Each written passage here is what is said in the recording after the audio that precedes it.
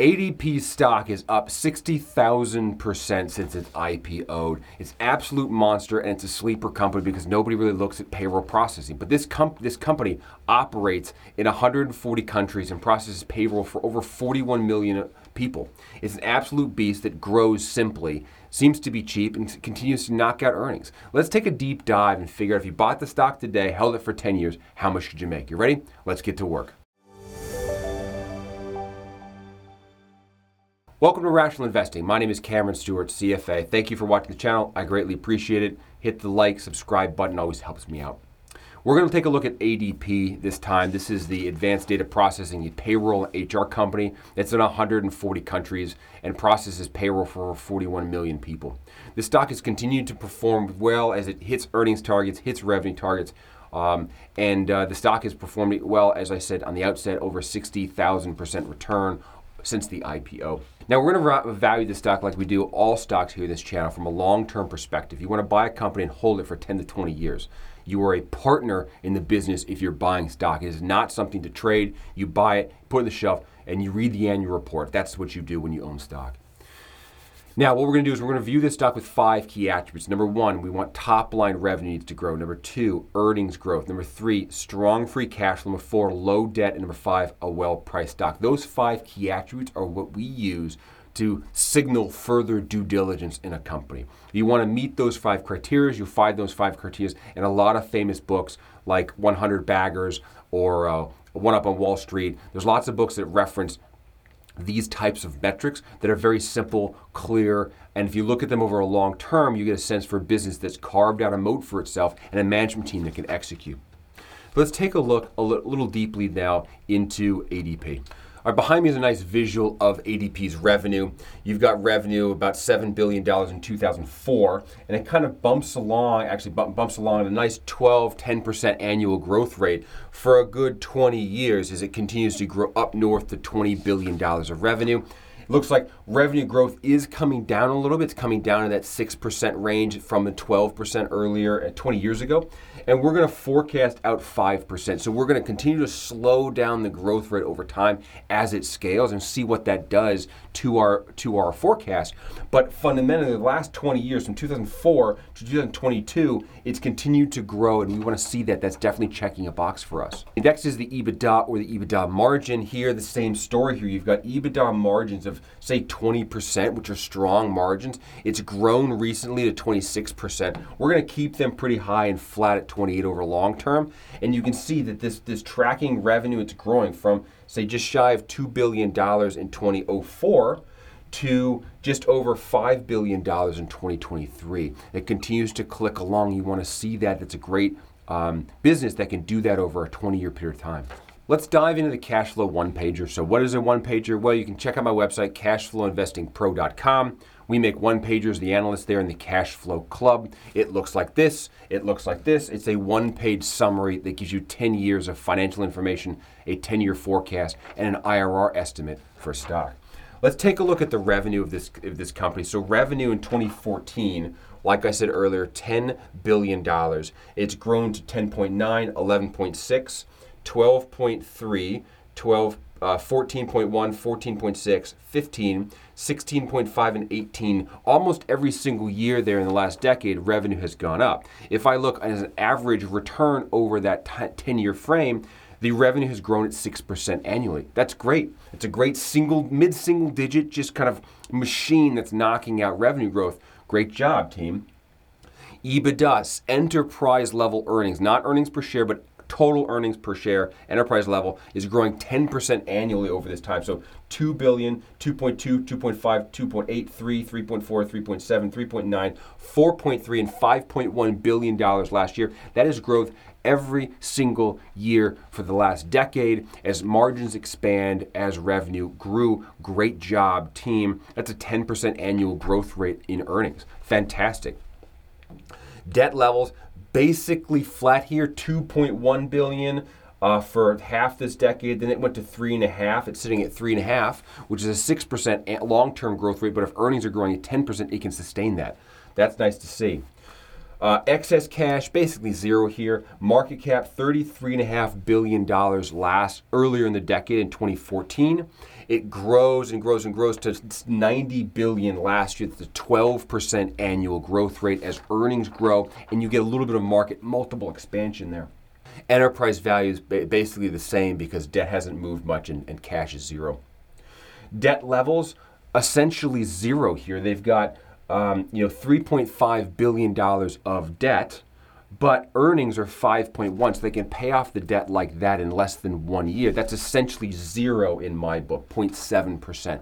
So again, that means that we have a equity-like return but a bond-like collateral position. So you're in a stock here that's growing mid-single digits every single year for the last 10 years. We look 20 years, same thing. But they have very little debt, so you're protected like a bondholder and you have equity like upside. We like to see that. Enterprise value to EBITDA, this is a relative value metric. No, EBITDA is not free cash. We'll get there in a second. But this does give us a relative value metric of, over time, how much people are willing to pay for the stock and what does it flow like. And you can see like it's cheap as 16 times. It's been as high as, say, 21 times, 22 times. Right now, it's sitting around 18 times, which is a fair price to pay for a stock that's growing earnings at double digits. Barely, but it's double digits. Let's take a look at free cash flow. My favorite statement, your favorite statement. The cash flow is where they make their actual jack. Let's figure out how much jack they're making.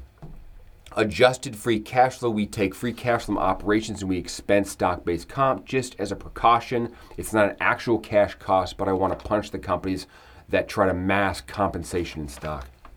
So 1.7 billion, what they had in 2014, 1.8, 1.9, 2, 2.3, 2.5, 2.9, 2.9, 2.9, 3.9. A growth rate of 10% annually of free cash flow from operations, which matches the growth rate we saw in EBITDA down here. So the two statements are kind of moving in line, which is a great smell check for accounting. Great job, accounting team over at the ADP. CapEx, how much money do they have to put back in the business to keep the train running?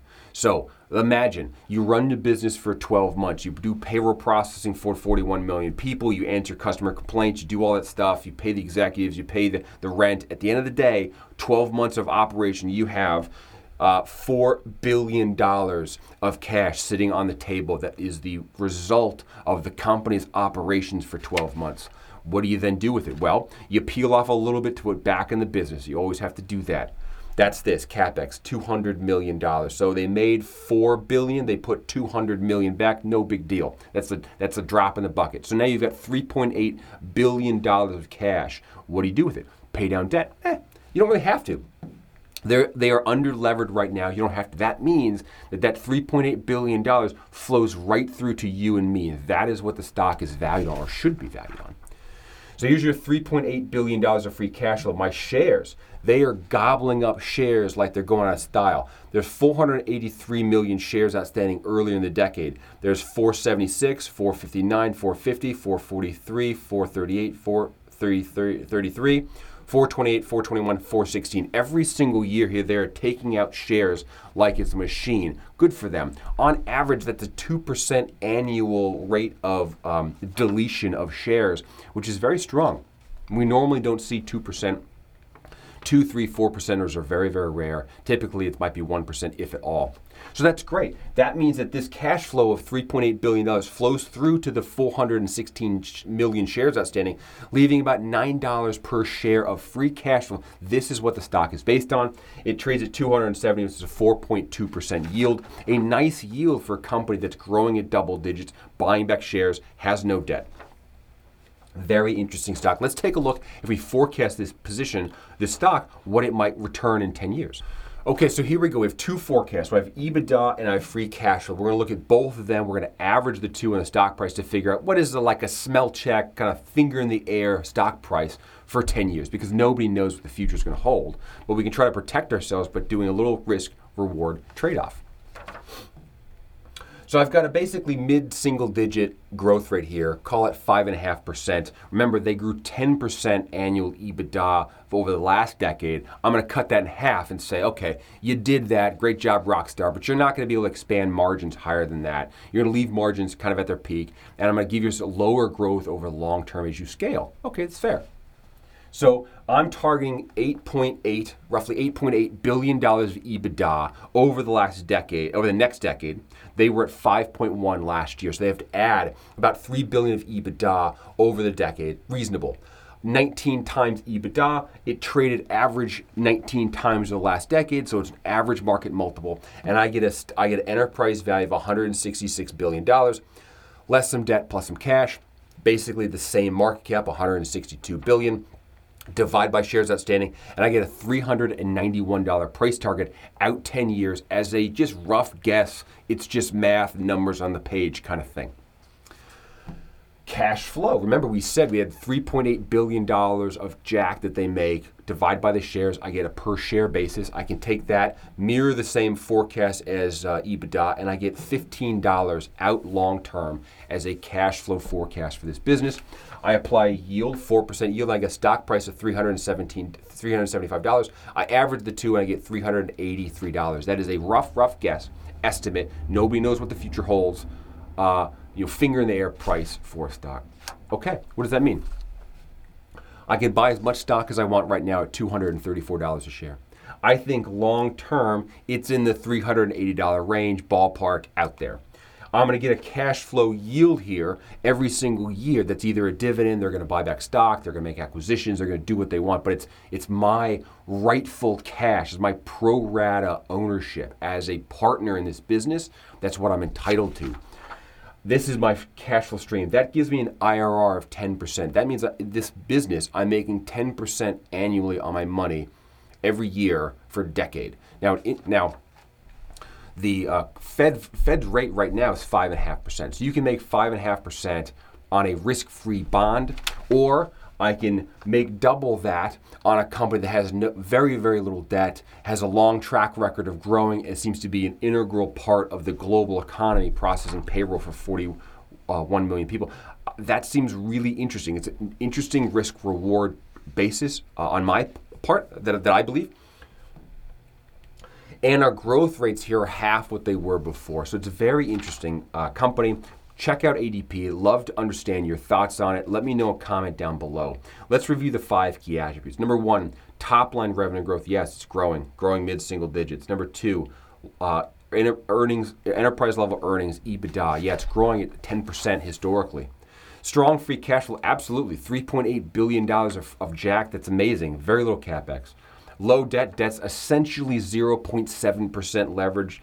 I like that a lot. And well priced, yeah, I think it's well priced. We're going to give this stock a good rating because it's basically a market return in a world where it's very hard to find stocks that are going to return a market-based return over the long term. I think in general, the stock market is pretty richly valued given some of the just underlying economic data that I'm seeing. But this is a return. This is the review of ADP. I hope you enjoyed it. Hit the like button, subscribe. It really helps me out. I'm trying to grow the channel. Thank you very much for doing that. Throw me a comment down below for the old algorithm. If you like the material, that helps as well. If you want to learn more about this, right, my professional gig, I'm a CFO. I work for private equity companies. I do this as just a fun hobby, but I also teach people to do this on their own. If you want to join the Cash Flow Club as an analyst, you can work for me. I'll teach you how to do this. You can just email me in the description, my bio. If you want to do this on your own, I teach a course on how to build financial models, both as an investment banker. If you want to go into investment banking, you can take that course. Or if you want to build your own stock portfolio and be able to run numbers for your own companies and build forecasts, I do that as well. Last thing, you can also join the Cash Flow Club where me and some analysts kick out reviews of stocks that we find very interesting. We do about 10, 15 stocks a month, things that we find interesting. I host a webinar where I talk through kind of the economics of landscape and kind of pick out some stocks that I think are kind of interesting, but it's always up to you to do the due diligence. Check out the website, cashflowinvestingpro.com.